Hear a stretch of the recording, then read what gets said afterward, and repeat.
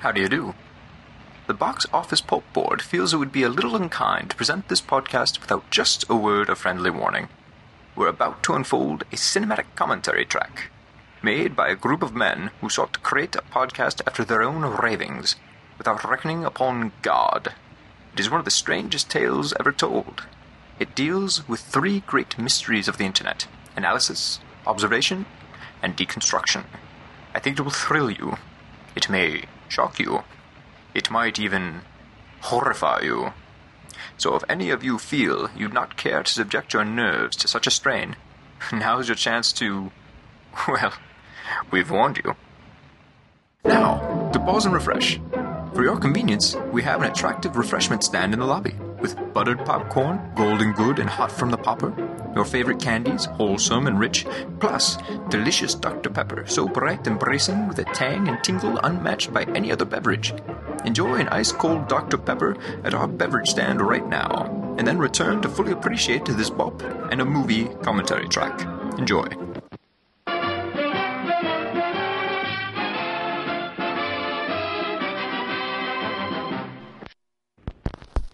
As promised, here are your Scooby snacks.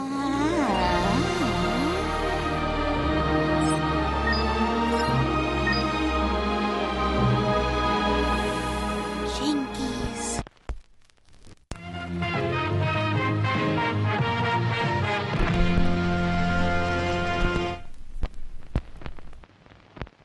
Hello, ladies and gentlemen. Welcome to Box Office Pulp, your one-stop podcast for movies, madness, moxie, and tonight, one last Halloween treat as we cover the latest direct-to-video Scooby-Doo film, Trick or Treat Scooby-Doo.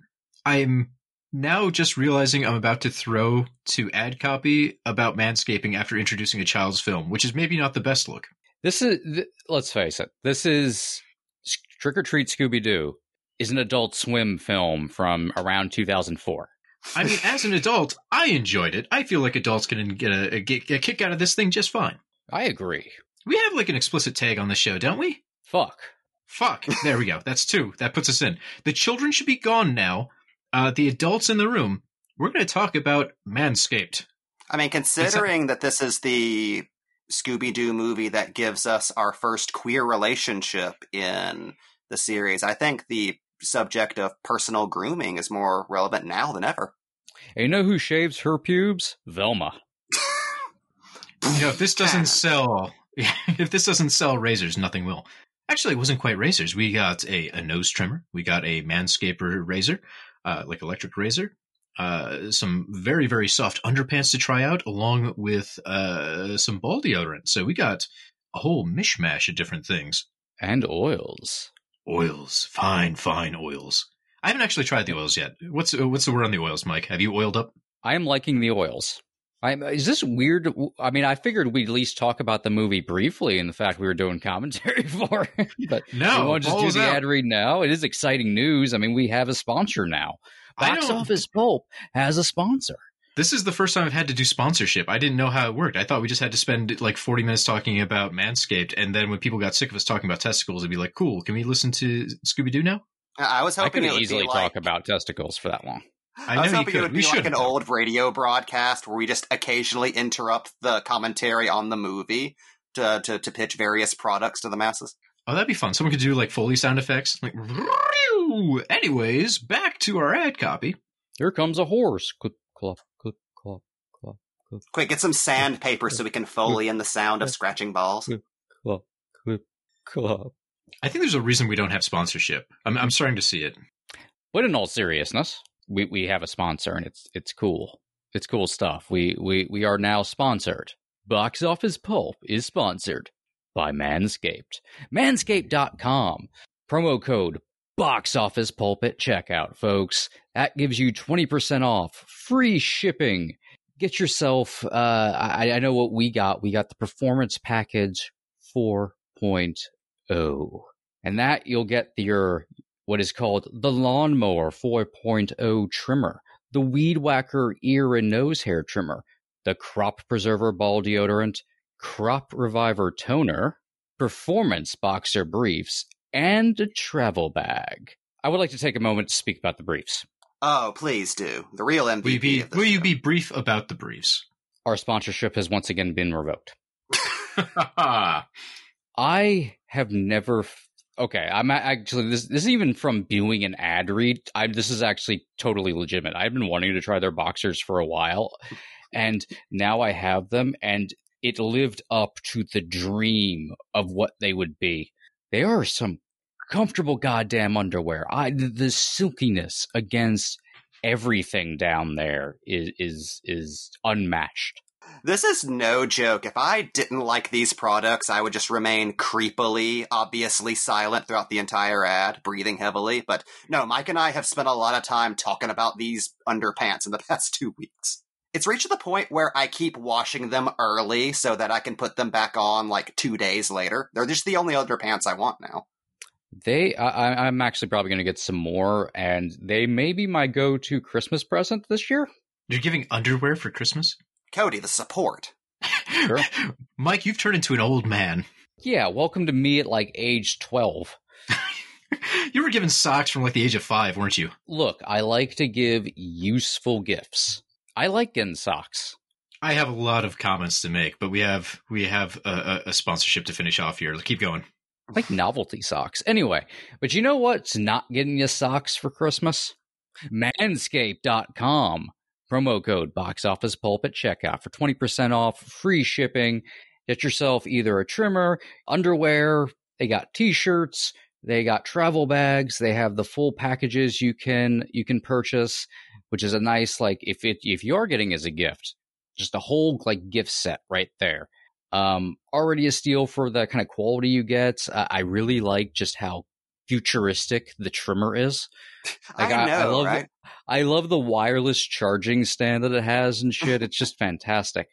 Also, the bag is just automatically the nicest thing I own just because of how high quality the material is. And it says Manscaped on the side. That's just hilarious to me. It's better quality than any purse I own. Okay, please make that your purse.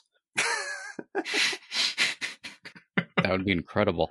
That's a conversation piece. Just slapping that down like the checkout counter at the grocery store. Completely unrelated to even that being the name of a product. Could you imagine, like, just being a trans person, putting down your purse and it says Manscaped? It's like, oh yes, I have been created with science. Is it possible for you to have been offensive towards yourself? Because I think you got dangerously close there. All that aside, before we get back to the commentary, remember the code is BoxOfficePulp at checkout for 20% off and free shipping. We want to thank Manscaped.com for sponsoring us. And now for the part of the show where I actually introduce who we are, which probably, Mike is right, should have come before the ad, but too late. We're moving on. I'm your host, Cody. Joining me for this bop in a movie are my co-host, Mike. Say hello again, Mike. Who am I? Nobody knows. And Jamie. Say hello, Jamie. Little do people know, this movie also contains my first lesbian girlfriend, but it's actually one of the ghosts. It was a little awkward. Was it the 10,000 volt ghost? I never kiss and tell. Buzz, buzz. All right, folks. To repeat, it's been a while. I think we might have even forgotten the title of the movie. Tonight we're watching Trick or Treat, Scooby-Doo. You can find this on HBO Max.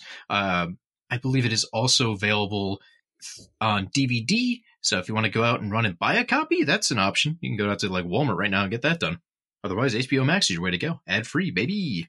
The official drink we're going to be having tonight before we start the commentary is the Ghostini. So you're going to need 4 ingredients. 1, you're going to need 1.5 ounces of vanilla vodka.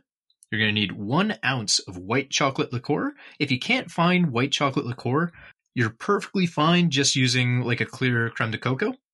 And then you're going to need 1 ounce of cream. Or if you don't have that, like a half and half or a milk, whatever you got, just throw some dairy in there. And then lastly, for garnish, some whipped cream. I know, that sounds complex and intimidating. It's not. Super simple. To make this guy, all we're doing here, taking our vodka, our chocolate liqueur, our cream, throwing them into a shaker with ice. You shake that for about 30 seconds, strain it into a chilled glass, and then, my favorite part, garnish with whipped cream. I mostly wanted the drink so I could have the whipped cream. delicious. Anyways, you're going to end up with a kind of creamy, chocolatey, not super high ABV, fun little Halloween drink. And it's mostly white too, so there's your Ghostini. It's on brand. Yeah, it's not racist. It's just dead. I have actually seen an image of this thing, and it's art. It is art. Especially because Cody put like a little ghost figurine underneath it, so it's like the ghost is getting sloshed. That was the Playmobil Scooby-Doo ghost.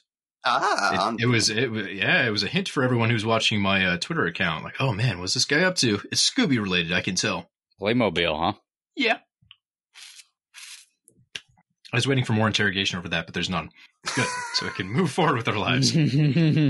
All right, folks, we are going to be counting this down in just a second here. So everyone, hopefully you have HBO Max up and you are ready to go. Mike, I'm ready, Cody. Mike, do you want to do the honors? All right. Let's get this started. This is too intimidating for Scooby-Doo. I was going with a porn producer. I really don't like it for Scooby-Doo. No, yeah, that was inappropriate. Anyway. All right, Fred, I'm shameless. I'm going to count to 3. After I say 3, we'll press play. 1, 2, 3. Wham! All right, let's get some of these movie facts out of the way. This one's a little on the shorter side. It's only an hour and 17. Yeah. Our director here is Audie Harrison. Audie was a supervising director, producer, and writer for Uncle Grandpa, if anyone's seen that show.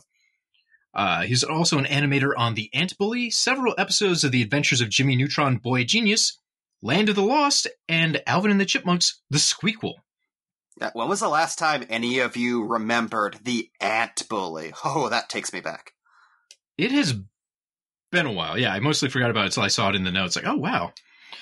Also, another shout out from Minnesota here. Audie hails from Eden Prairie. Hell yeah. Our screenplay, also by Audie Harrison, Laura Pollock, and Daniel McClellan. So Laura has writing credits on Grease, Rise the Pink Ladies, which is in post right now, a show I didn't know was going to happen until Neither did I. What? All right, then. We're getting a show called Grease, Rise the Pink Ladies. I have no idea what it's about. Daniel McClellan... Rizzo. Yeah, right. Daniel McClellan was an assistant on Under the Dome, The Whispers, and an assistant writer, I believe, on Netflix's reboot of Lost in Space. As for our cast... Also, hold on. We have to say Mystery Jams. Mystery Jams! So our cast here, we've got Frank Weller pulling double duty as Scooby-Doo and Fred Jones, Gray Delisle as Daphne Blake, Matthew Lillard as Shaggy Rogers, Kate Micucci as Velma Dinkley, and Myrna Valesco as Coco Diablo. A name that's so fun to say. Before we get too more far Coco away as the from series it, goes on. Before we get too far away from it, can we just take a moment to talk about how hilarious it is seeing Gray Delisle drag Katy Perry for being considered of all the places for that to come to. I kind of had to do a double check when that happened on Twitter. I'm like, wait, is that Daphne like fucking bringing out receipts? With Cree Summer being like, yeah, tell the truth. I like that Katy Perry wronged the animation community at some point. I'd also like to state for the record, I'm pretty sure Greg Delisle believes autism is caused by vaccines. Super. Oh, rich people. I would like to state, the Catman of Catmandoon is the funniest joke that has ever existed. You want more puns in your Scooby-Doo villains? I knew I was in good hands with this opening. Like, besides the fact I immediately went, fuck, this is an amazing art style. I love the animation. Know, right? It's fairly close to the Scooby-Doo and the Guess Who, which I like that they kind of went for that. It looks very clean. The animation's really nice. It doesn't look cheap. So I really appreciate the animation here. It has an great. old limited animation kind of feel to it, while also being very, clearly very expensive and expressive animation. The backgrounds are really nice too. Like these mountainscapes, like the digital paintings they have going on, they look great. And one of the things I think about mostly with Scooby-Doo are the backgrounds. The old Scooby-Doo Where Are You episodes had some of the most amazing background art. So it's always a treat when the newer movies make an effort to replicate that and they don't cheap out. Anyways, a couple more scoop facts here. Our music is by Ryan Shore. Shore has been composing film scores since 2000 with music for Jack Brooks' Monster Slayer, Cabin Fever 2, Spring Fever, Stan Helsing, R.L. Stine's Monsterville, Cabinet of Souls, that's one long title, Star Wars, Forces of Destiny, and Star Wars Galaxy of Adventures. Plus, he provided additional music for In the Heights, so big league chew right there. He's also scored 2 other Scooby films, Scooby-Doo and WWE Curse of the Speed Demon, and Scooby-Doo WrestleMania Mystery. I am distracted because we're now showing clips of classic Scooby-Doo. Which I love that they made the choice of being like, no, we're actually going to reuse the old footage. So you get the fun security camera blend of old and new art styles. This is very like Mystery Incorporated adjacent kind of project. Much so. Yeah, I also just love how, like the Texas Chainsaw Massacre series, every single Scooby thing is built on the central premise of being a sequel to Scooby-Doo, Where Are You? That is canon among all versions. We just want this one. So our editing here is by John Soares. Soares' work has been seen in episodes of Jellystone, VeggieTales, and the 2019 version of Looney Tunes. Which, when I saw that, it was like a Rosetta Stone for the movie to me. Because just watching this film, you realize, like, oh, wow, this would fit right in with one of the, 2019 episodes of Looney Tunes. Like, it's got the same energy, the comedy really fits in the same way. And Jellystone. Oh, yeah. Yeah, that Looney Tunes show, like, as maligned as it was at the time, I'm glad a lot of people have really warmed up to that over the years, because, God, that was such a unique show. It's probably the best thing done with the Looney Tunes since, I don't know, the 70s. Hey, the Looney Tunes show that was on Cartoon Network for a while, that was a sitcom, was gold. Bugs and Daffy being roommates was incredible. Oh, I actually thought that's what you were referring to there. Oh, you were talking about the newer Looney Tunes stuff. Yeah, the HBO Max one. Ah. Yeah. Oh God, look at this man. Trevor, my favorite Venture Brothers character.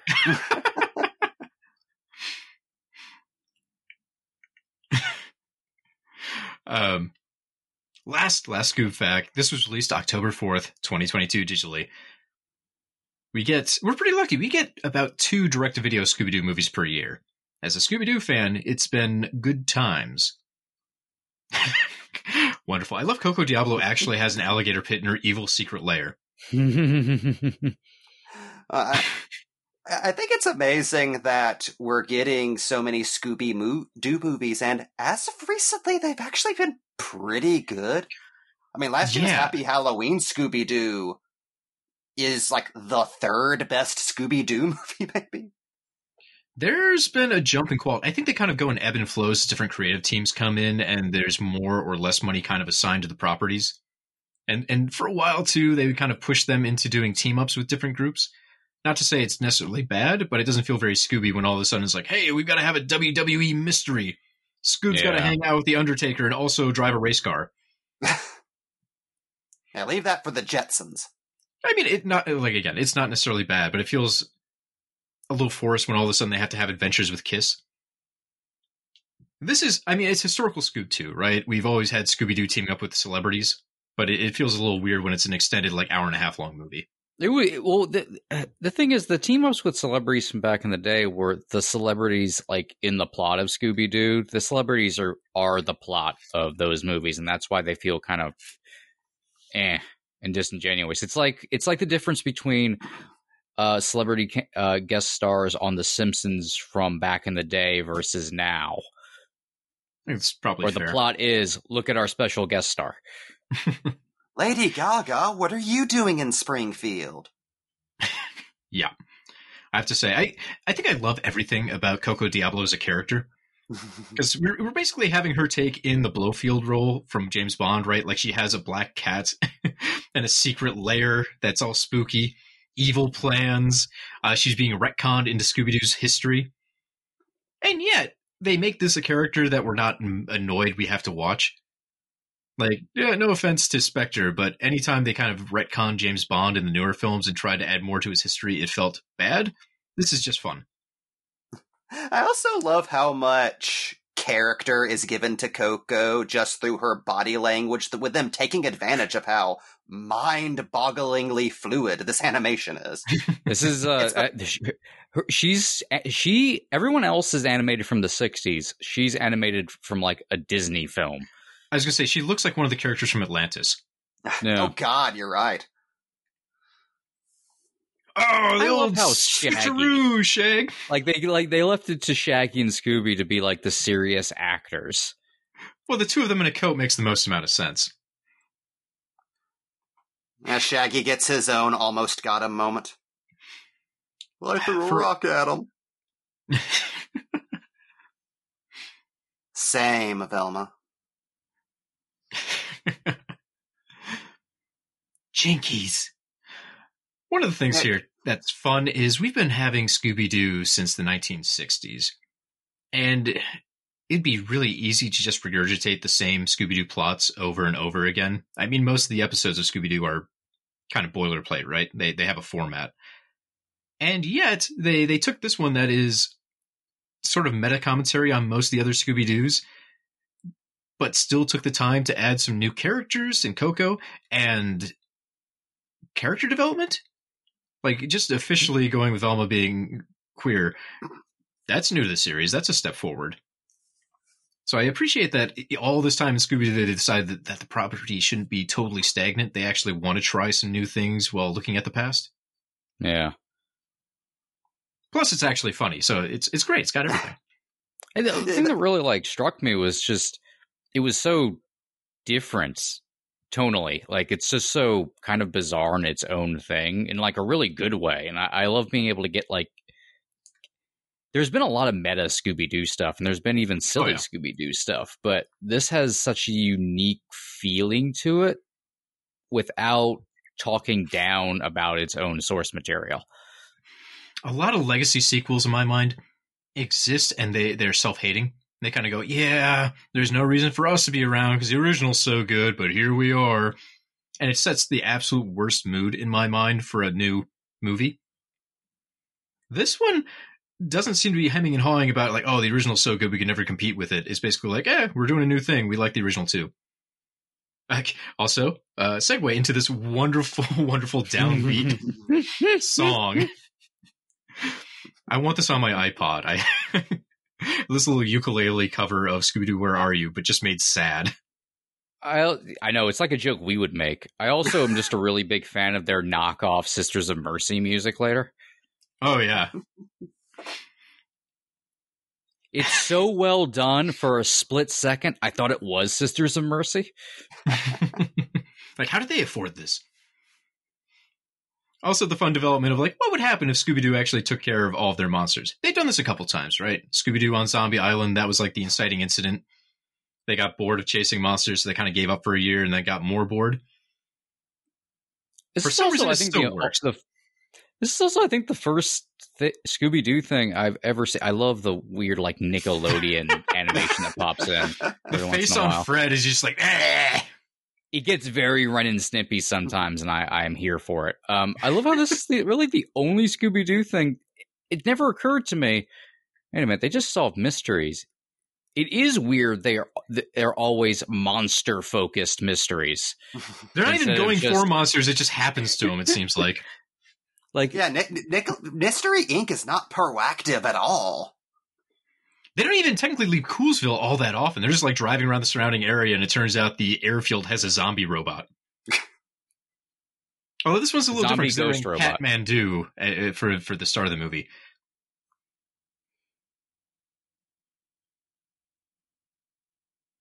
So one thing I want to comment on here that I really appreciate too about the plot, we're going to get pretty much every character's B-plot motivation established within 15 minutes of this movie. So we get like an hour for it to all play out, which is great. Like, it's very economic. So we already had the main plot line essentially established. We'll get into the mystery of it in a little bit here. We're not quite there. But here, we've already seen Fred's motivation. He's bored as hell, and he doesn't have any motivation now that monsters are gone. This also Daphne- establishes that this takes place in 2001 on the eve of 9/11. It could just be an old Um, calendar. Like, out of deference, they just never changed it. But besides that, for the other character motivations, because this is impressive too, like pretty much everyone has something they're working on throughout the movie. I don't think they're necessarily original beats, but they're done well, and they give everyone some sort of locomotion to get through the film. Such as Daphne feels like she doesn't have a role on the team because everyone else has defined roles, which has been her criticism, her character's criticism, I think, since the show started. And for the last few shows, they've really gone out of their way to give her more personality and more action beats, so it feels like she's more of a member of the team. But we've got that here. Shaggy and Scooby, we find out, just really want candy. And, oh man, Halloween is going to be ruined for them if they don't solve this mystery, so there's like a ticking clock kind of action to the whole thing. And Velma suddenly has a crush, so now she's got a motivation outside of the mystery.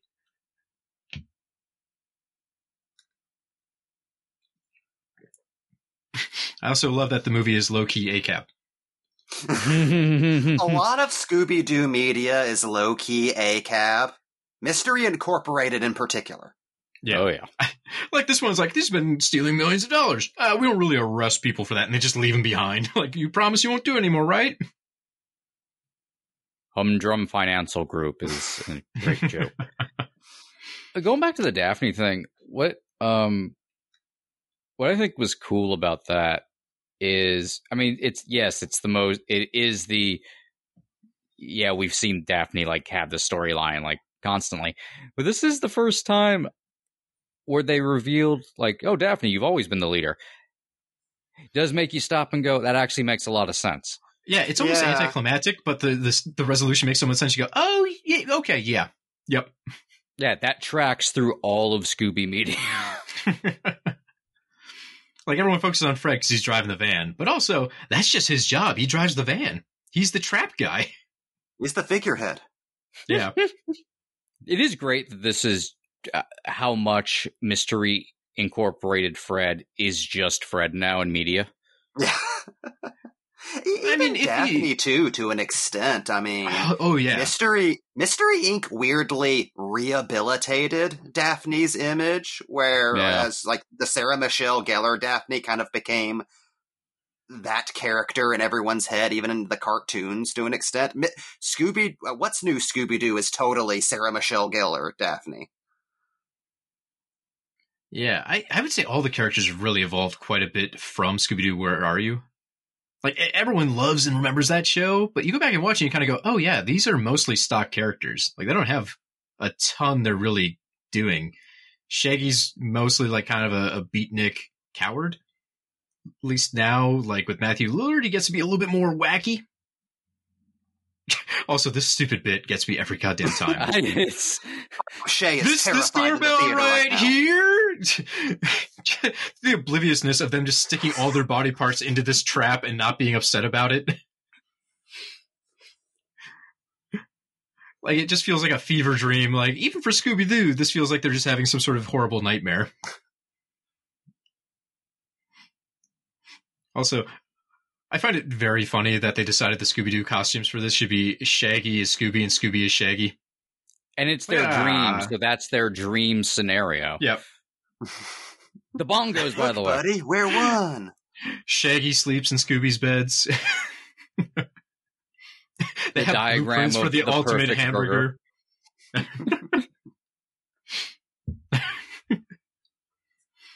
Half of It this is funny movie to is me, just though. We gonna got, be like, us watching in silence, giggling at all these jokes. It's so very good. well made. But also funny to me, just talking about theme and variation. Last year was the first time we really got a Scooby-Doo Halloween movie? Which seems insane considering it's Scooby-Doo, it's guys in monster costumes. And then they followed up the next year with another Scooby-Doo Halloween movie. And yet, it doesn't feel like, we're doing the same crap. They could get away with that. It's kids programming. They really could just kind of reuse that plot. Yeah, this is completely different from last year's. Which is amazing. In every way. After watching Happy Halloween Scooby-Doo, I remember I just kept thinking, God, Maxwell Adams just needs to be in charge of Scooby-Doo now. Like, if they're getting anyone but him to do any more of the movies, it's all going to go down the toilet. But this is honestly better. Like, it's amazing how, like you said, it's similar in how it's taking the material seriously while also like doing the kind of jokes that you have to do with Scooby-Doo at this point. But like you said earlier, Mike, it's a very almost Adult Swim type humor, but in a way that's still very reverential to the source material in the way that, something like Harvey Birdman would never be. Like, I didn't know there were so many different ways to do semi-adult comedy Scooby-Doo. Well, that's one thing I was thinking about earlier. Again, we've had Scooby-Doo for decades now, so it's just a legacy property. Wishing Well. And then Fred's on like a first name basis. Hey, Wishing Well, how you doing? But anyways, I feel like a lot of legacy properties have to examine themselves at some point and go, how do we want to, who's our audience? Are we making this for kids and we're just always reinventing ourselves to stay relevant to the next generation? Or are we going to stick with our original audience and age the show with them? I think that's something you kind of see with Batman, right? Like the old Batman comics were maybe a little more lighthearted in the 50s. And by the time you get to the 80s, they decide, okay, our readers are maybe getting a little older. We should darken the material up. And now we're to the point where when a Batman movie comes out, people are getting upset. Like, why can't we just have an R-rated Batman? Which is, again, a little weird because it's still ostensibly a program for children. Scooby-Doo is silly enough where it seems weird to say, oh, we can make an adult version of Scooby-Doo. But I also think there's a lot of fans of the property as kids that are now grown up that would be happier with an aged up version of Scooby-Doo. And it's interesting to see how the company kind of threads that needle. Like, how do we make this entertaining for the adults that are nostalgic, but not lose children that might grow up with this property as well? I think it's a battle you have with everything from Star Wars to Batman to you name it. Anything that's been around for 40, 50 years, you have to somehow find a way to please old and new audiences.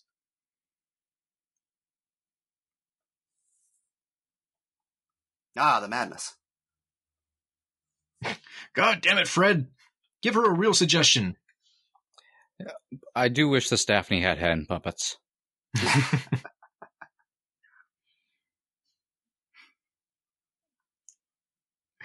Even better, Fred is micromanaging the situation.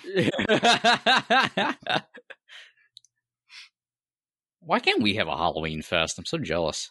It's just in the middle of a cornfield. It wouldn't take much to set up. They've got apples, corn dogs. There's like 6 stands. This could be done.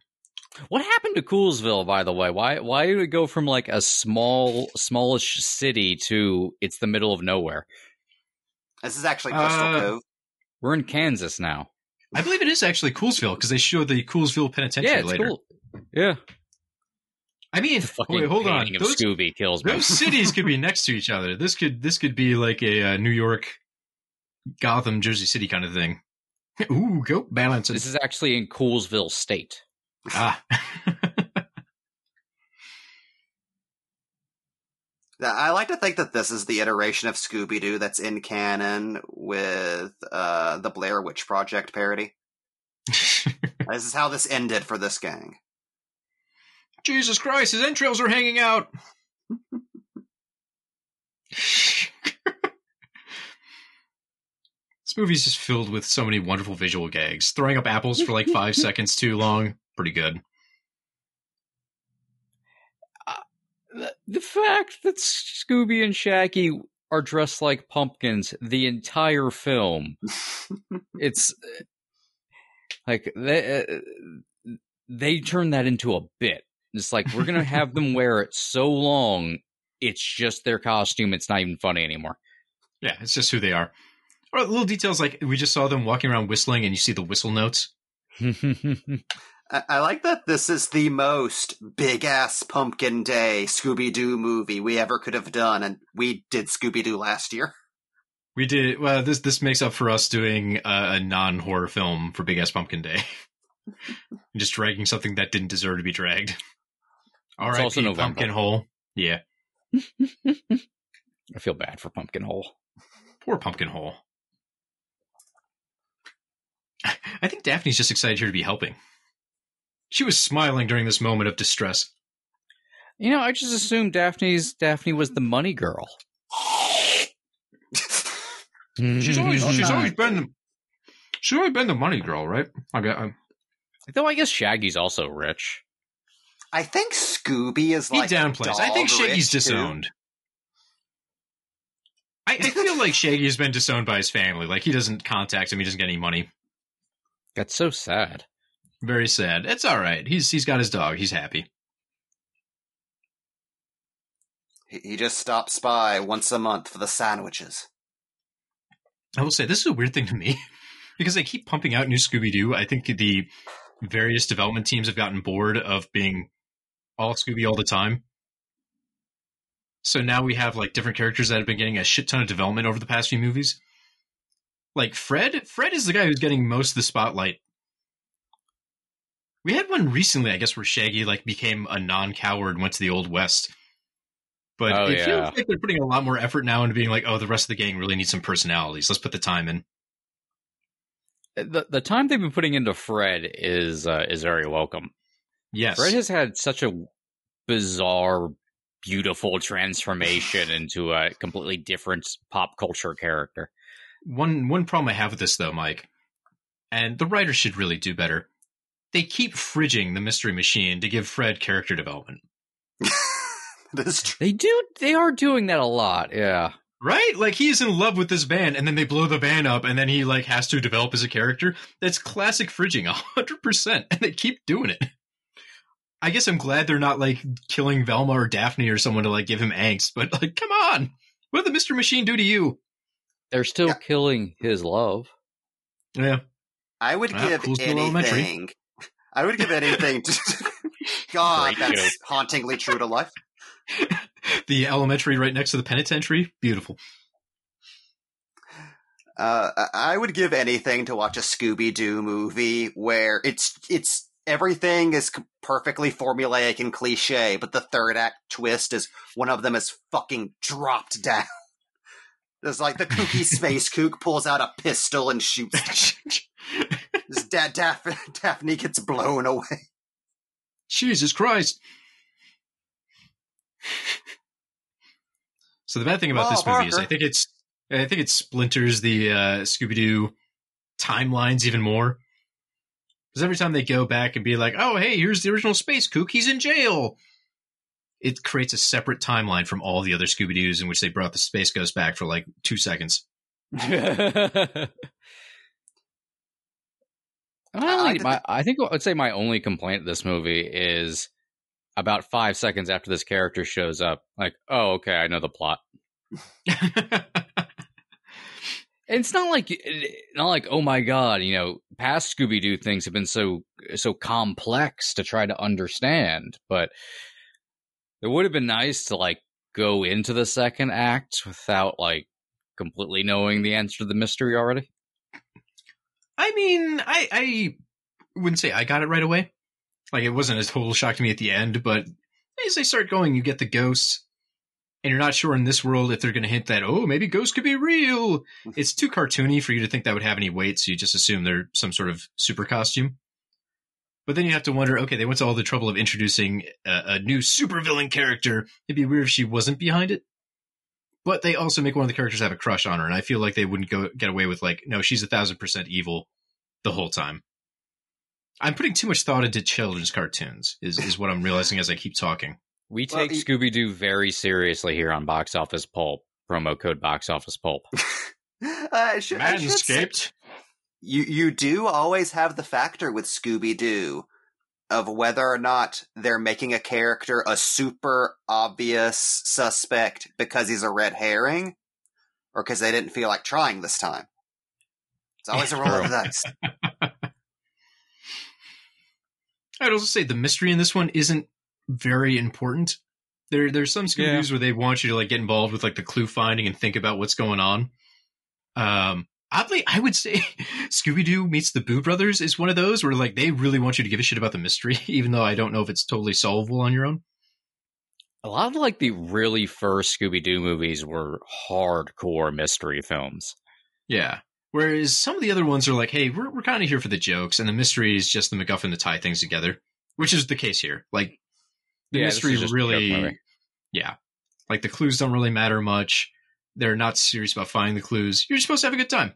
Like this little gag about the warden designing his prison too tall for himself. Coco Diablo apparently being held in the goddamn bat cave. She has the cell next to Professor Pericles.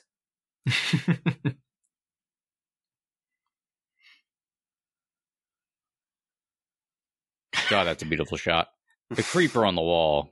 I love that. I like to think that's a self-portrait. I like how we've seen multiple Hannibal Lecter prisons containing Scooby-Doo villains from this franchise. I also like the variety of facial expressions in the background. Like, Fred is kind of like, what's happening? Shaggy and Scoob are just pissed off they're there. Like, if you look in the background, they're just like, they're so angry the entire film. Like, right? They don't want to be here. They just want candy. Like, Fred's 1,000% into this mystery. Shaggy, no, he's like, fuck this. I don't even give a shit. I don't care. She killed 10 people. It doesn't matter to me. I just want my candy. It gives a surprising amount of rewatchability to this movie that I'm now watching in November, well past its expiration date. It also just comes across like they added the extra detail and facial animation exclusively to communicate thirst. Like, oh, this is the movie where Velma's canonically queer. We have to invent new technology to capture lesbian thirst.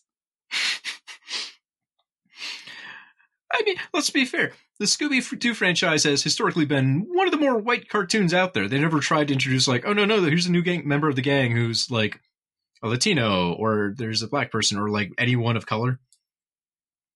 Last time they tried to introduce a character of color, it was the 13 Ghosts of Scooby-Doo. Yep. And they didn't do the smoothest job with that. We don't talk about that. So the fact that there's some extra representation on the squad now where they're embracing the idea that one of the characters could be gay, that's nice. Get some variety in here. And Fred's asexual. He loves his band. Fred. Yeah, he's an objectum sexual. He's sexually attracted to the mystery machine. I think he's just a fucking outcast from the movie Crash. Like, that's what happens when this movie is not playing. Oh, he's ramming the mystery machine into bogs and just jerking off furiously into the peat. Okay, now I'm imagining Fred played by Elias Koteas, and it kind of works. That tracks way too much. Yeah, like if there was like an R-rated Scooby-Doo movie made like 1992. If I can go back to my original point I was making about an R-rated Scooby-Doo, it's funny that the fans are kind of demanding it, but WB doesn't want to get into it so much. So we end up with like knockoffs and spin-off kind of things that fans have done. You have, was it like Scooby Apocalypse or whatever it is, where there's like an apocalypse the gang has to survive through as a comic book series. That's, I think, probably the most official, even though I'm sure that's considered some sort of Elseworld.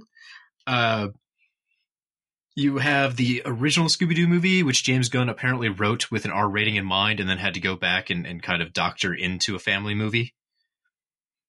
Which always amuses me. Like, James Gunn really thought there was a possibility. Yeah. That could happen. Right? Especially James Gunn at that point where he's basically nobody. I'm convinced Gunn this cat! I'm convinced Gunn wrote that script as like some kind of attack on someone else. Like that seems like the kind of script you write because you want the producer to get fired. It's like, oh, just wait till they see my Scooby-Doo script. That'll teach these motherfuckers.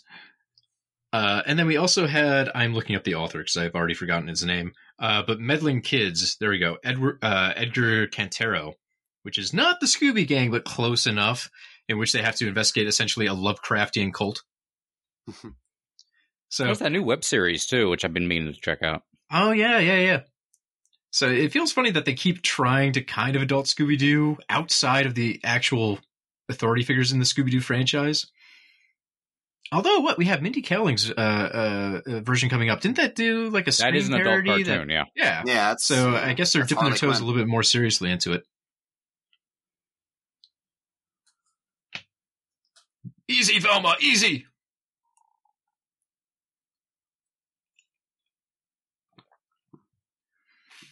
Daphne teaches her how to do the shoulder grab. Oh.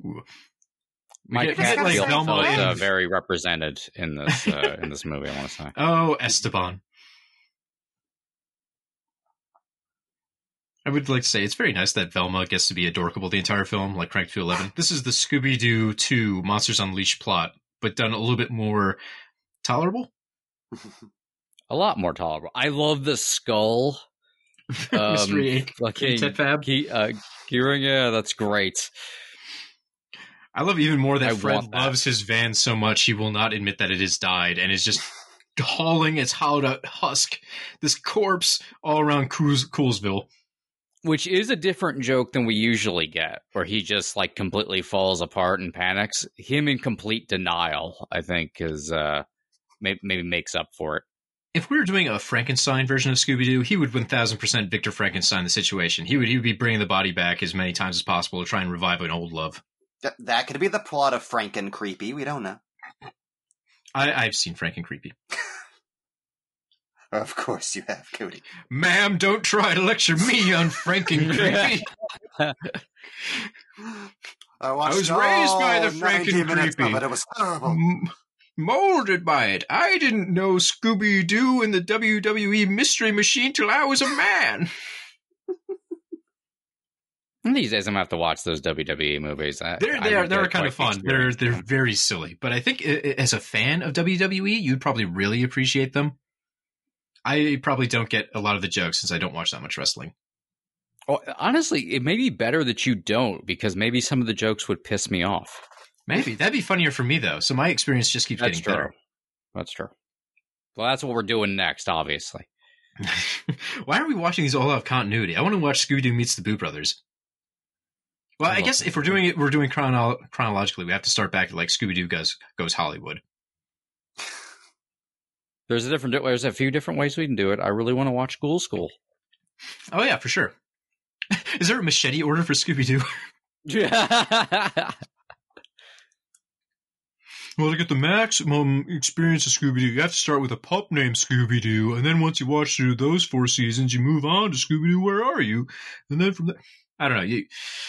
I don't want to put the brain power into actually hacking out what the order of Scooby-Doo should be. At least not today. You've done it in the past. That's why I don't want to do it again. It was complicated. There's not actually enough continuity between series and eras to be like, oh, this definitely came first. They are Unless you lovingly got animating her. Oh, they did. They want you to be horny for this cartoon.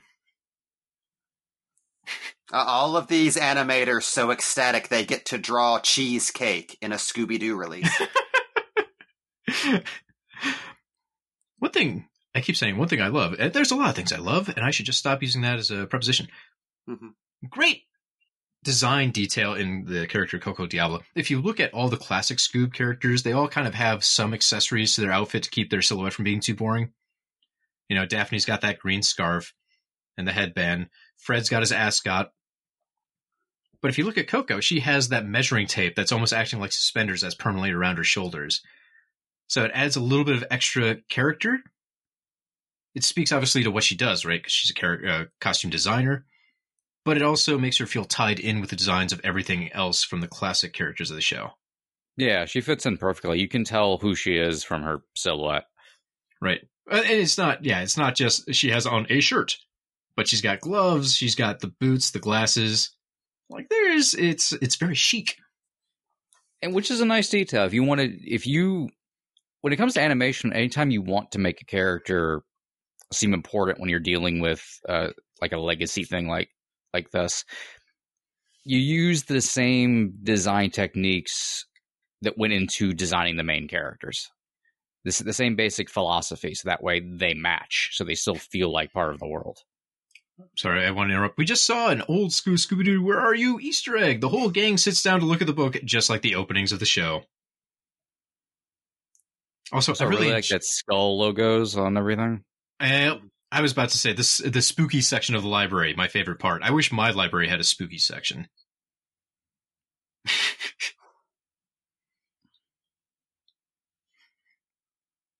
one more thing about the measuring tape on Coco's costume. God damn it. That must be annoying to animate, because now there's just a piece of measuring tape flopping around. They have to constantly be animating. There had to be around. a whole team dedicated just to the fucking measuring tape, right? Let's It's like use that one rotoscope. guy. It's like that one guy who had to animate Ryan Reynolds' neck in Green Lantern. Just wake up every day and be like, I'll be back in 12 hours, baby. I gotta go work on the measuring tape again. Back down to the CGI mines.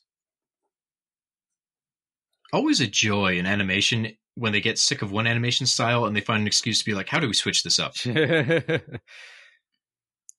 be serious, though, I do enjoy it. It adds some levity to what you're seeing. Even though the animation style is great, it's very fun when you get a relief of that into something different for just a little while. Even in something like fucking Harry Potter, we went over this. In the Deathly Hallows, they have that whole kind of story tale sequence. And we love that, kind of the puppets they use for it, the CGI puppets. Here we get this, I don't know what style you describe it as. It's not quite Honestly, Americana. You know what it really reminds me of? I feel like, it's throwback to a lot of old art, like old artwork that you'd find in books like that. But it's also very Mignola. Yeah. Oh, yeah. I can see it. definitely see that. Maybe not in the blockiness of it, but in his references and how he would just fucking litter every pages with skulls. Like if he had a board somewhere, he'd be like, no, this needs a Jolly Roger on it. Yeah, creepy ghost. If someone showed me this still, divorced of all context, I would never guess it was a Scooby-Doo. I know.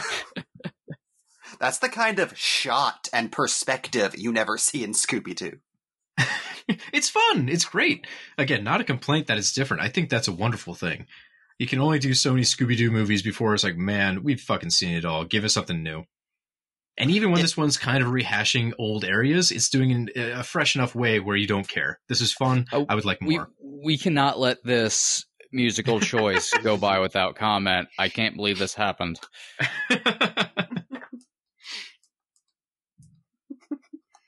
It's amazing it took this long to... we cannot... Scooby-Doo can be laid to rest now. Beautiful. And we got... Thank you, Cody. And we got Daphne dancing to the breakdown part of the song. The Duck Soup parody. It's like looking into a mirror.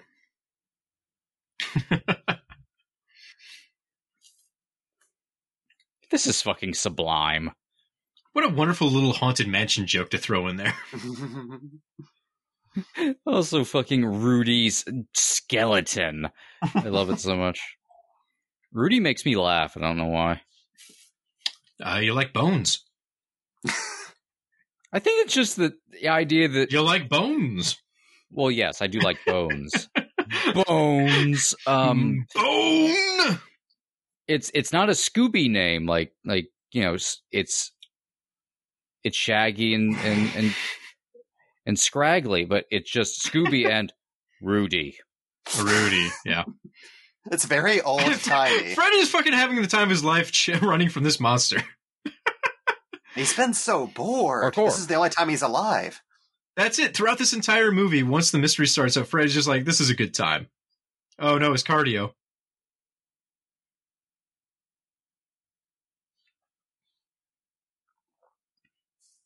How'd they get away with the intestines hanging out? I really wonder.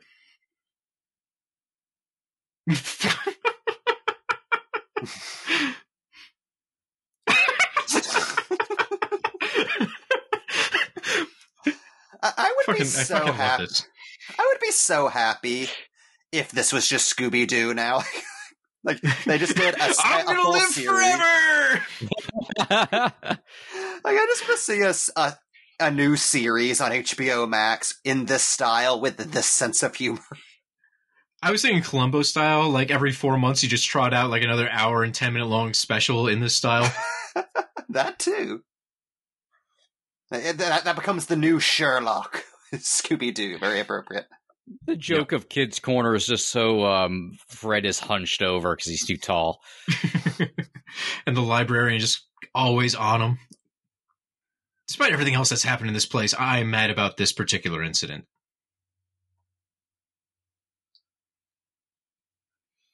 Paradise Lost.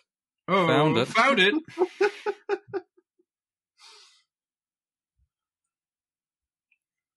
You should share the plan before enacting it. This is bad leadership. Well, like the X-Men, they all have a low-level telepathic field that gives them an intuitive knowledge of what the other is doing. And those books back there looks like Master Shake.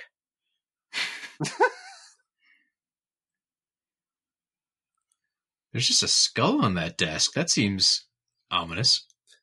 He protects the library. Also, these robots are being scolded. Right. Why is one of them... Is it exhaust, or is he just farting through his head? You know. They actually all have mesothelioma now. Oh, no. It's just the one. It's not all of them doing. It's just the Shaggy bot. Spoilers, by the way. Spoilers. They're robots. The robots die at the end. Look, the AI can feel shame. Good. That's the only way we'll survive, is if we can program shame into the robots. Also, we were talking about the guts hanging out. I'm amazed they got away with half of Reverse Vilma's head being missing. Kids these days, they're tougher than we were.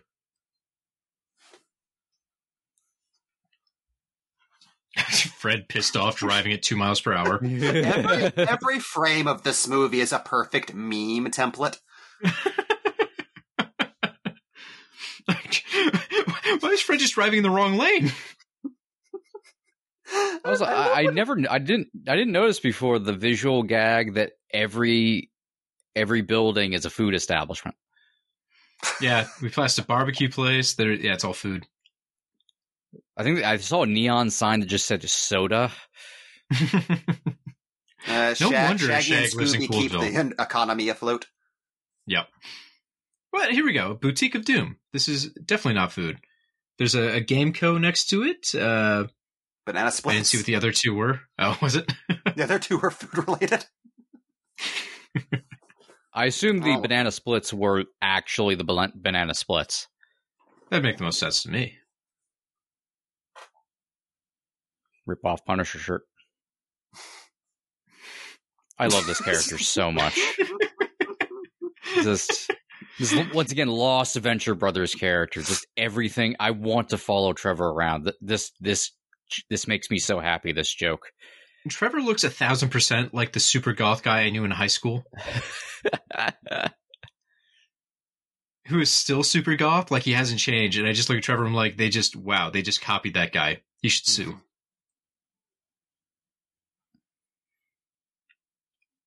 Sadment. I would appreciate having the store in my community. I'd be there every day. Right. Like, do you have gelato? Oh, they've got a cool Cane's bucket. Ah! Also, the subtitle, Caterwauls. Beautiful. I've not been able to get over the fact Trevor has platform shoes, too. Well, it's tough to tell his height because he towers over one, but he's wearing the giant shoes, but he's also hunched. That gets you off your game. That's right. He's shifty. Maybe he's the killer. I would say, yeah, when I first started watching this, I just assumed Trevor was going to be the villain. But then when we got to this point, I'm like, oh no. We're 47 minutes into the movie. Just like when you're watching CSI, you know, like when they come over the second guy, like it can't be over. They have so much more show to fill. It can't be done. Sounds like you were suffering from goth prejudice, Cody. It was. It's true. Be normal, god damn it. Oh, Jesus. Oh. That is Ren and Stimpy right there. Oh, he's gooing. He's gooing.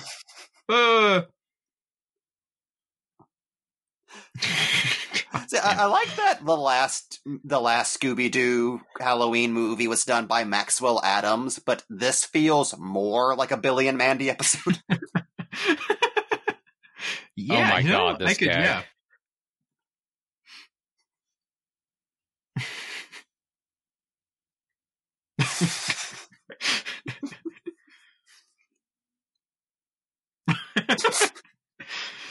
This commentary is 90% us just laughing because the jokes are still fucking This is gold. so good. It's so goddamn good. You know how rare it was for such a long time that there was good Scooby-Doo movies? Yeah, it's like we said last commentary. There's a funny joke, and then there's a funny there's a funny joke in a Scooby-Doo movie, which makes it 10 times funnier. I really appreciate the Blade Runner reference. Apparently, that was like enhance. There's just a single tear rolling down Trevor's eye. Also, I dig the Batman shirt just because we can legally draw that. Yep, it's fine. It's fine. No one's going to jail. Scarecrow is in this universe. Okay, question for the group. If you saw a plunger topped with a bat, would you buy this for Yes. your bathroom? Yes. Not even a Immediately, hesitation. sight Okay. unseen. Don't even look at the price tag. It was my first thought when I was watching this for the first time. Like, you could just do this. You could just buy like a plastic bat and glue one to it. I think I'm going to. You should. It's a good idea. Actually, I think a bat would give a good grip to really like get some plunging action going. This place actually does remind me of a store that's in Maryland. You guys just have a Goths R Us? Kinda, except above the door isn't like a random werewolf or whatever. It's the crate from Creepshow, Fluffy hanging out. Oh. Beautiful. God, I had like my own Sophie's Choice over Halloween because I walked into a Spirit Halloween and they had the creep costume. So it was, like his face and his chest. So you could put it on and walk around as the creep. But I couldn't bring myself to spend $70 on it. And If I'm still anyone was kicking going to myself. spend $70 on it, it'd be you, Cody. I already had a costume. I didn't know what I'd do with it. Plus, the problem is it has the kind of white gauze over the back of the head, the hood, but it doesn't come with enough to cover your whole body. So what are you going to do? Like put on a Well, you tracksuit mount and it then also have afterwards, then it's just on your wall. Also, it's not a full mask. I should mention this. It's like since the back is the gauze, the mask goes over the front of your face and your chest. So technically, like it's a 3/4. Oh, that's mask. way That changes overpriced. things, yeah. Yeah. I was thinking it was you a just lot were of the costume. creeper when you put that on. Oh, I would love it if it came with the hands too. There's Yeah, a coffee shop behind them, a Java place. It might be pizza behind Shaggy. God, animated sunset is so beautiful looking. That glow. Oh, it is pizza. I had kind of a similar moment of truth whenever I went to Spirit a couple of weeks ago, and I only had enough money for like 2 things. Or I could spend all of my money on the fucking Killer Clowns from Outer Space cotton candy gun that lights up and makes all the spinny worry noises. I walked by that thing so many times. Like I will never have a costume for this. That's what you get for a conversation piece. That's true. I put it on my mantle. It was Once pretty again, neat. thought this was fucking Sisters of Mercy for like 5 seconds. How is this not like written by Doc Hammer and Jackson Public? This definitely feels like a shallow gravy release. Trevor just popping in as a vampire to tighten the tires. Shaggy and Scooby crying outside as the sun goes down. There's so much They're emotion also happening. refusing to help, which kills me I because they would can't be blame making it them. go faster. No, they'd be fucking it up. They know this. Also, why do I feel like if this was released in the 80s, it would have charted? Dude, I would totally. I down would with this love song. to. I would actually like to listen to this on the regular. This is like Right? a legitimately good song. If it's on Spotify, it's going on the like list. Look at Daphne also on top of things. She's got the Scooby snacks for the gang. She's got extra glasses because, oh man, Velma loses like 40 of them a day. What's great is it's not even a joke song. It's just a knockoff sound-alike. Yeah. The joke is going through the exact experience you did. Wait, is this? Oh, no, it's not. I hope they make another one of these so they do like a parody of LCD Sound System next. Just a whole lot of synthesizer bleeps and boops and the same sounding kind of voice. There's been a lot of, like, the music of Scooby-Doo has been oddly kind of diverse over the years. Yeah. Oh, yeah. I mean, fucking A Pup Named Scooby-Doo was all Motown-themed songs. Mm-hmm. And even when they did What's New Scooby-Doo, didn't they have like a house band involved in that? Like they had some sort of like... Well, Simple Plan did the fucking opening, which was a big deal. Yeah! Yeah, but they would have chase music for like every episode, which is insane too. Yeah, they spent bank on What's New Scooby-Doo, because that was a big deal when that thing premiered. Mm-hmm.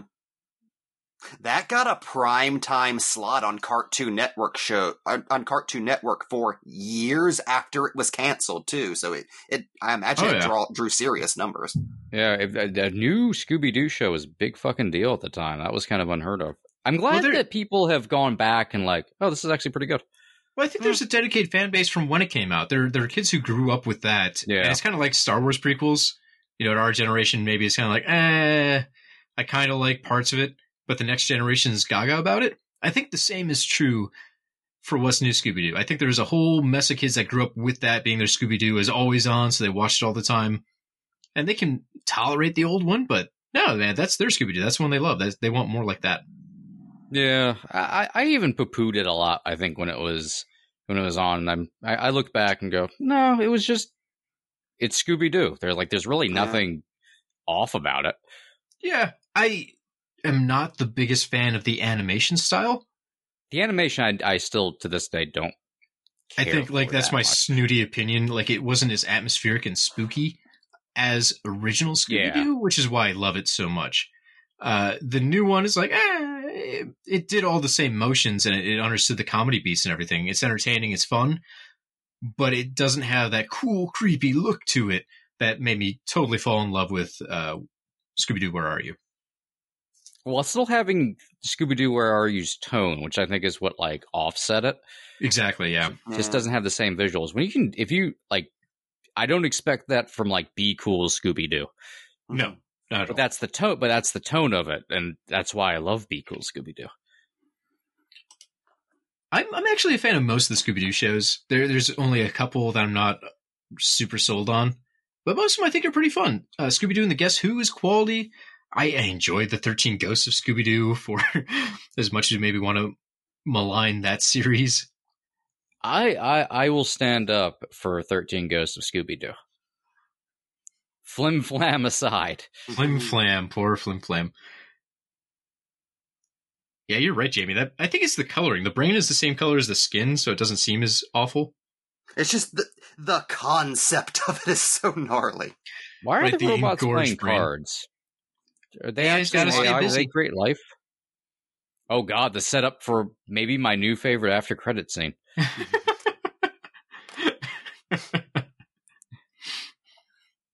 So one thing that really threw me off recently, going back to the voice cast, right? We have Kate Micucci as Velma, and she's been Velma for a long time. She's done several different series and movies.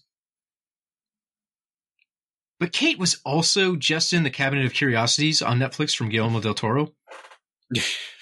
And so watching that segment and not remembering what Kate Micucci looked like, you're like, why does she seem so familiar? What do I know her from? And then watching a 40-minute segment where this woman is obsessed with a cream that's making her break out in hives before you go, oh my god, it's Velma! It's the Velma voice. That's what Velma looks like. So what I love is I primarily knew Kate Micucci from Garfunkel and Oates before she became Velma. So she's in 1,000 things.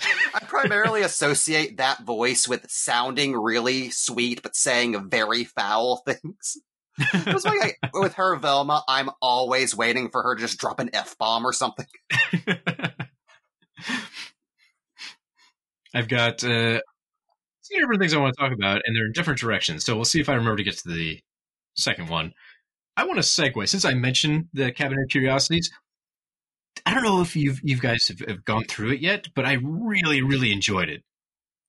Saving it for later in the month, but I am chomping on the bit. Right. Yeah, I've been really looking forward to it. There's a couple of segments in there that are sublime. The autopsy is my number one favorite. Like, that is fucking beautiful. Some of the other ones, the ending's a little just because it's an anthology series where the episodes are under an hour, so it feels like parts are rushed. But boy, when it hits, it fucking hits. So highly recommended, folks at home. Guillermo del Toro's Cabinet of Curiosities. Check that shit out. Fucking beautiful. I'd like to see Del Toro produce a Scooby-Doo project. Oh my god, yes. Could you imagine the production design, like of the Troll Village from Hellboy 2 applied to the monsters of Scooby-Doo? He makes them all look like Super Sentai characters. I'd still watch it. The other point I was going to mention is Frank Welker basically made his bread and butter in animation for years, being able to do all the voices for animals. And isn't it funny now that he's just Scooby-Doo and Fred, and like most people would kill for either of those roles, and he just gets to do them both? Yeah. And he wasn't even the originator. Right? I mean, he's been involved with the series since like day one, but it's just nuts that they're basically like, yeah, you could just do most of Scooby-Doo yourself. It's going to be really weird whenever he's not Fred. When he retires, it's going to be so sad. It's gonna take a lot of adjustment to get past it. It's kind of like how Kermit has a new voice, and the Muppets can still be entertaining, but because it's not the same Kermit. I mean, obviously we've had a couple of Kermits so far, but it's not the one I'm used to. It just like Kermit sounds wrong. Something's gone wrong with Kermit. They've abducted Kermit. It's like there's been, I think, like 8 fucking Bugs Bunnies, and you can always tell, like, this one's a little bit different than the last one. Yeah. Like, I've been an off Bugs Bunny. I've been watching Sonic Frontiers Let's Plays, and just like I think the last time I watched anyone play a Sonic game was like Heroes or something. So I'm just like, who's this dude voicing? Oh no, Amy, I need some chili dogs. Gotta go fast. On Which the I'm other sure hand, that though, dude is fine, but it's very jarring. We're like, oh yeah, if you hadn't heard the others, are not. Most long-running characters are not voiced by the same dude for 60 years. Right. On the other hand, though, look at Matthew Lillard. He just owns Shaggy, which is it's almost stunt casting, right? Because he took it over due to his live action role. But it works so well. That's one of the few times where someone else took over the voice of the character. Something to it.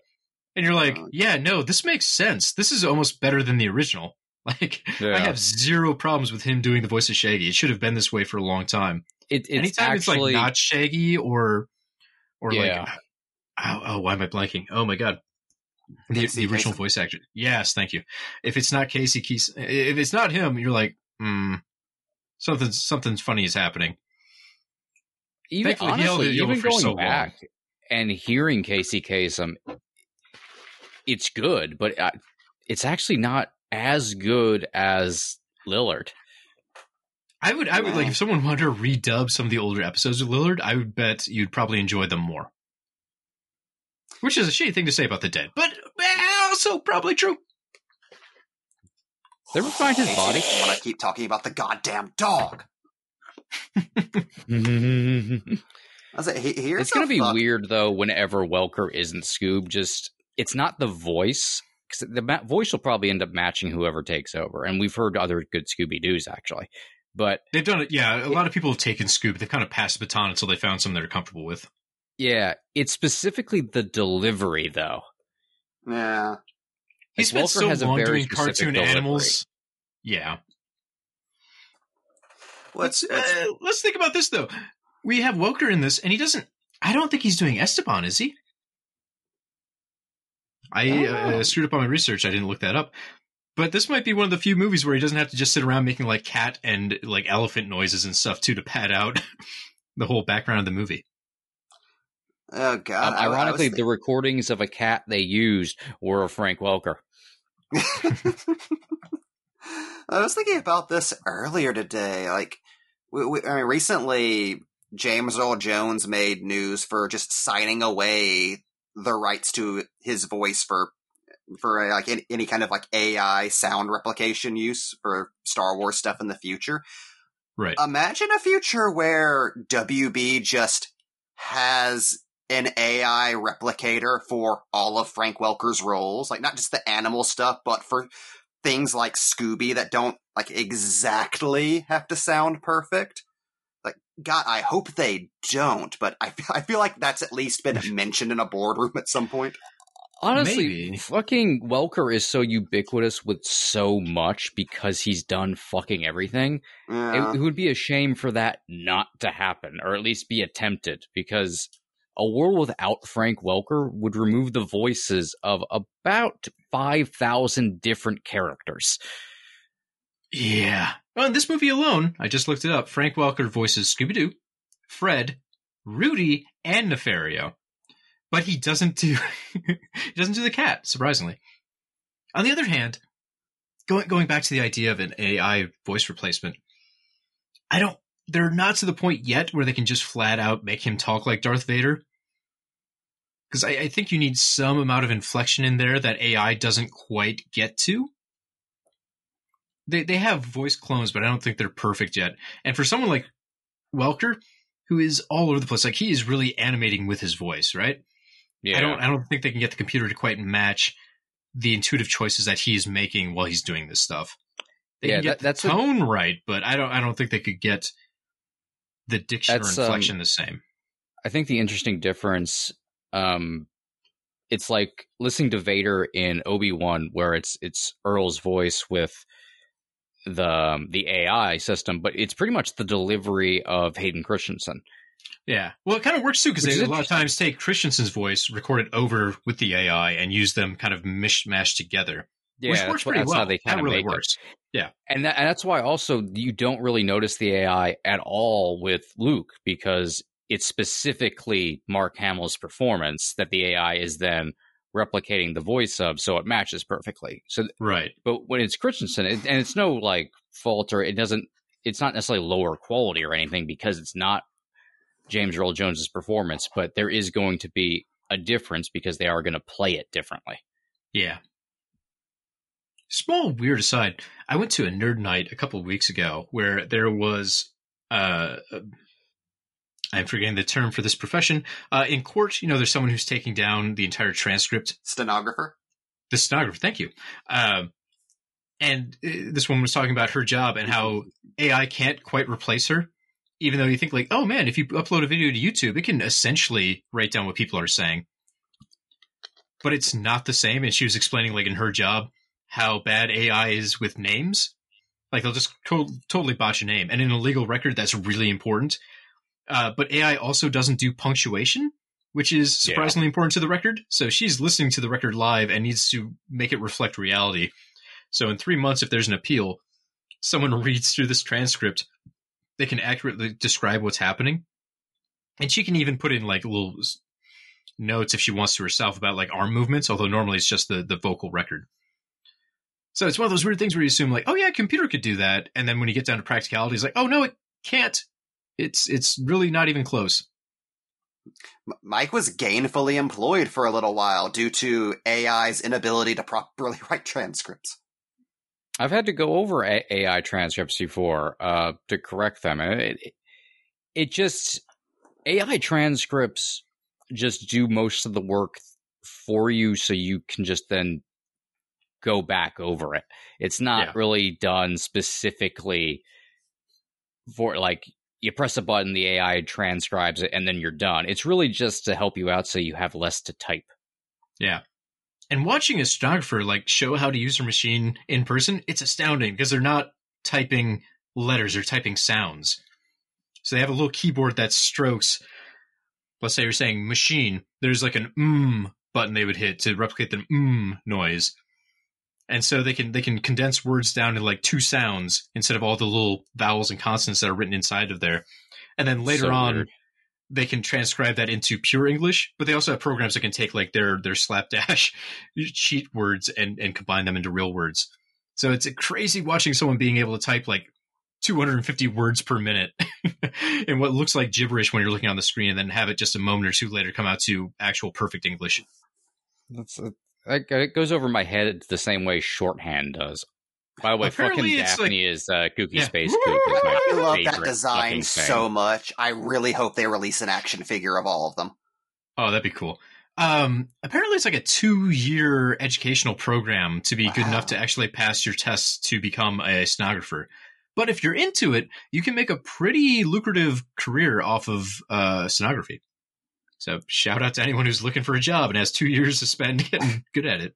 You also then have to sit in on trials, typing up every single thing that's said. So it's like it's a trade-off. It's like how much money you can make being in like Antarctica for a year. I've got a couple things I want to say. One, Esteban slowly chasing after this man like it fucking follows as he allergically sneezes his way across the screen is fantastic. Two, court can be pretty interesting. You never know what some person's going to say. So occasionally you get like some pretty juicy stuff that comes through, or things that are funny, or just like, what the fuck am I listening to? Every now and then you get the Rick and Morty trial. Yeah. And besides, it's not just court. You can use stenography for actually typing out live broadcasts.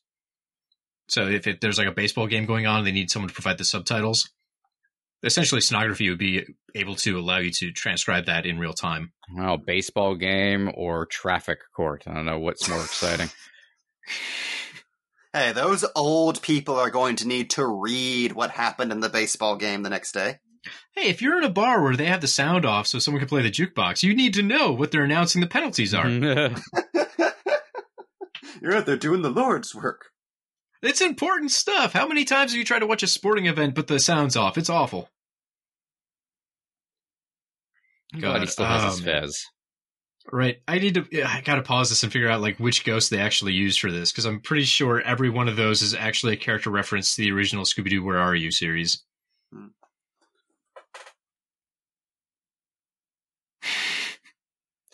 Honestly, the 10,000 volt ghost costume, whenever it's not on, always looks like a Spider-Man villain to me. It looks like fucking Cobra Commander or something. Looks cooler than the actual ghost. Yeah, the real ghosts are kind of like the glowing yellow or orange cotton candy man. I mean, didn't we see a ghost almost exactly like that in the second Scooby-Doo movie? There was a cotton candy ghost in Scooby-Doo 2 Monsters Unleashed. I don't remember if they included the 10,000 volt ghost or not. I know they had the knight, they had the zombie, they had the goo monster, they had the skeleton twins, the pterodactyl, Captain Cutler. But I don't remember if the 10,000 volt ghost was actually you. Yeah, it was. Because I remember there's like some zapping bits, but I don't think it's like the same design. Oh, this is a very odd joke. It was a weird way to have this character just roll off into the sunset.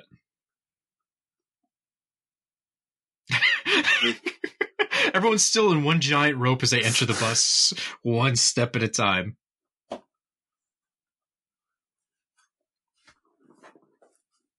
So we've kind of made jokes like and stuff around this the whole commentary, but I would really like to stop and say all the stuff with Velma and Diablo is done so well, in my opinion. Like, this is how you actually pull off doing something big. Like, you don't make a big deal out of it.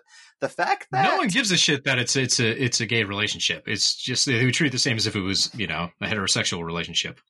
Yeah, with children's stuff, it's always better to just do it Steven Universe style, where you just treat it like that's already in a normal part of the universe and does not need to be brought up.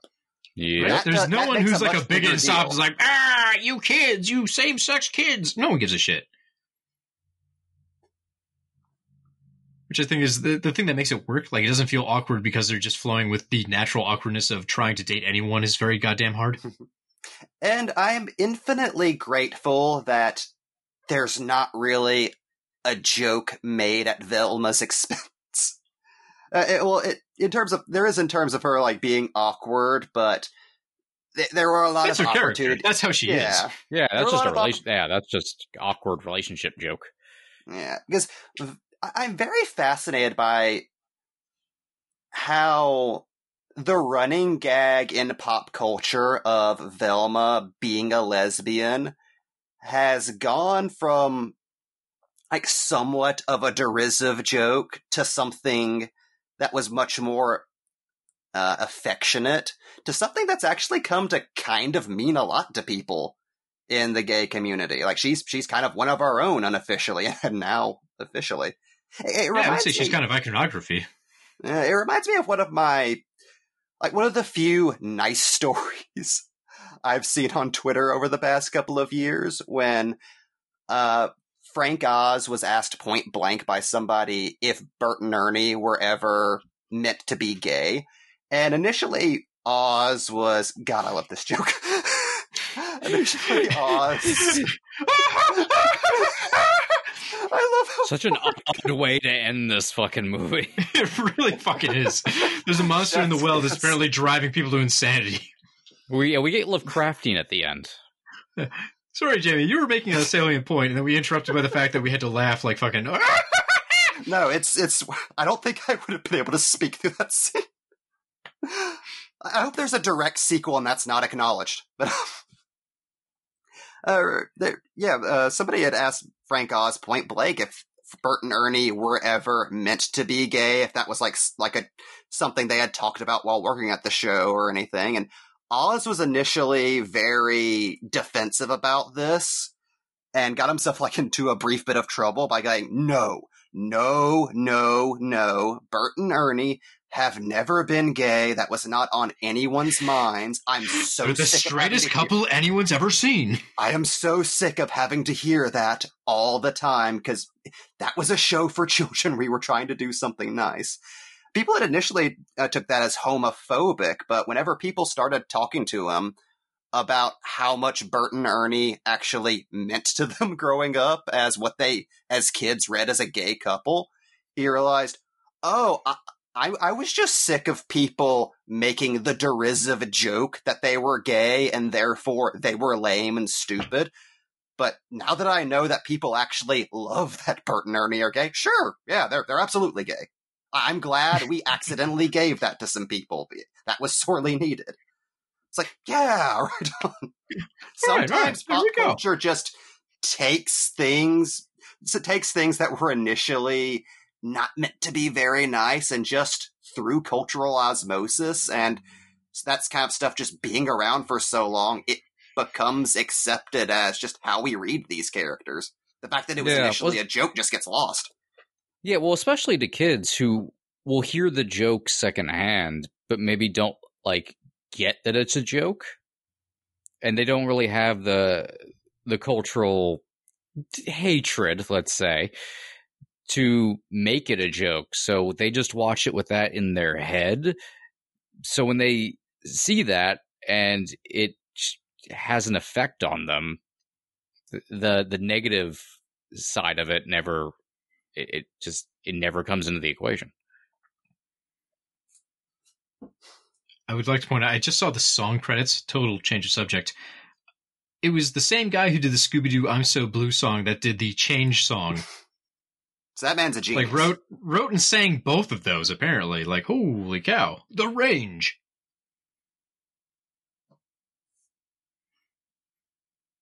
All right, here it comes. The post-credit scene, I didn't understand the first time I watched this because I wasn't connecting the dots.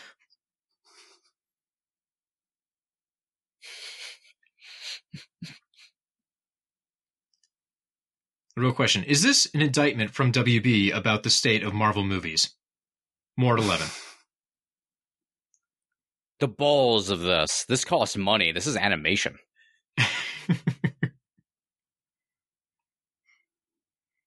Okay, so we have 3 background paintings and then the treats are animated. It's not that expensive. Get it, folks? It's the fact that it's... all the animation in this movie is so lovingly done. The fact that the bag just falls straight vertically down. Stonk! Well, there we have it, folks. It's time for everyone to now join us as we do another commentary for the Scoob and the Stone. Yeah. We're not immediately going to another commentary. Seriously though, if left to our own devices, we would just do a run without getting up, without even emptying our bladder, just go to another Scooby-Doo movie. Scooby-Doo Camp Scare is pretty fun. I'm gonna say that now because it's on the next of list. Is The Legend of the Phantasaur good? It's not my favorite. Pirates Ahoy? Again, not my favorite. Curse of the Lake Monster? That one has some fun animation. If I remember right, it has a really cool like intro scene.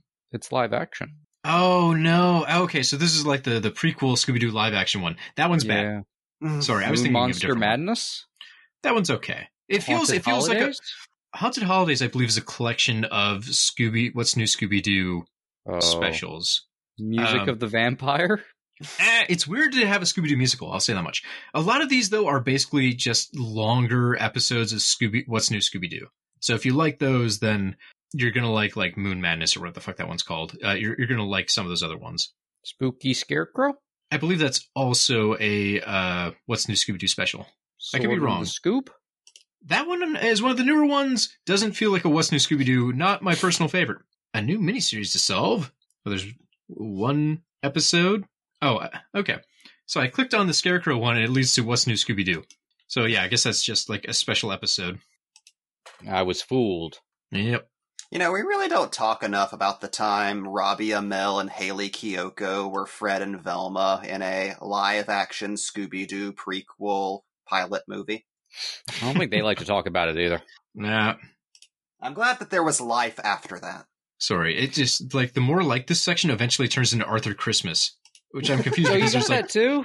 That was weird. There's like 400 Scooby-Doo things I could recommend. They're like, what about Arthur Christmas? No, give me Shaggy Showdown.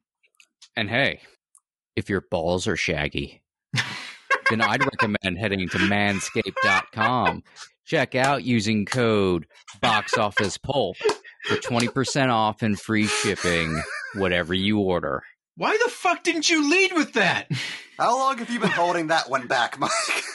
2 days. Fuck you. That should have been the opening. I wanted to save it for the end. Fuck off. All right, folks. This has been Box Office Pulp. Get the hell out of here.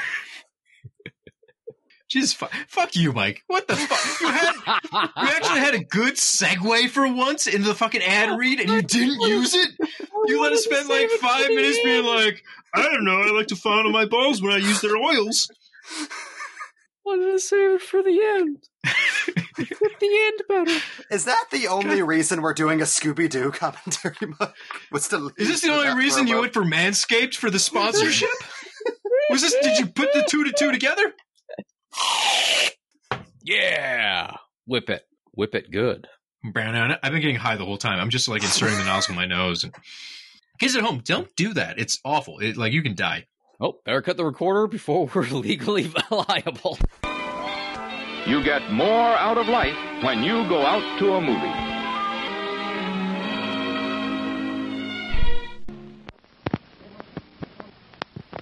Please remember to replace the speaker on the post when you leave the theater. This is Box Office Pulp Guy, and this has been a Pulp Podcast production. Now please, please, please, put a gun in my mouth and pull the trigger and say goodnight. And now, on with the show.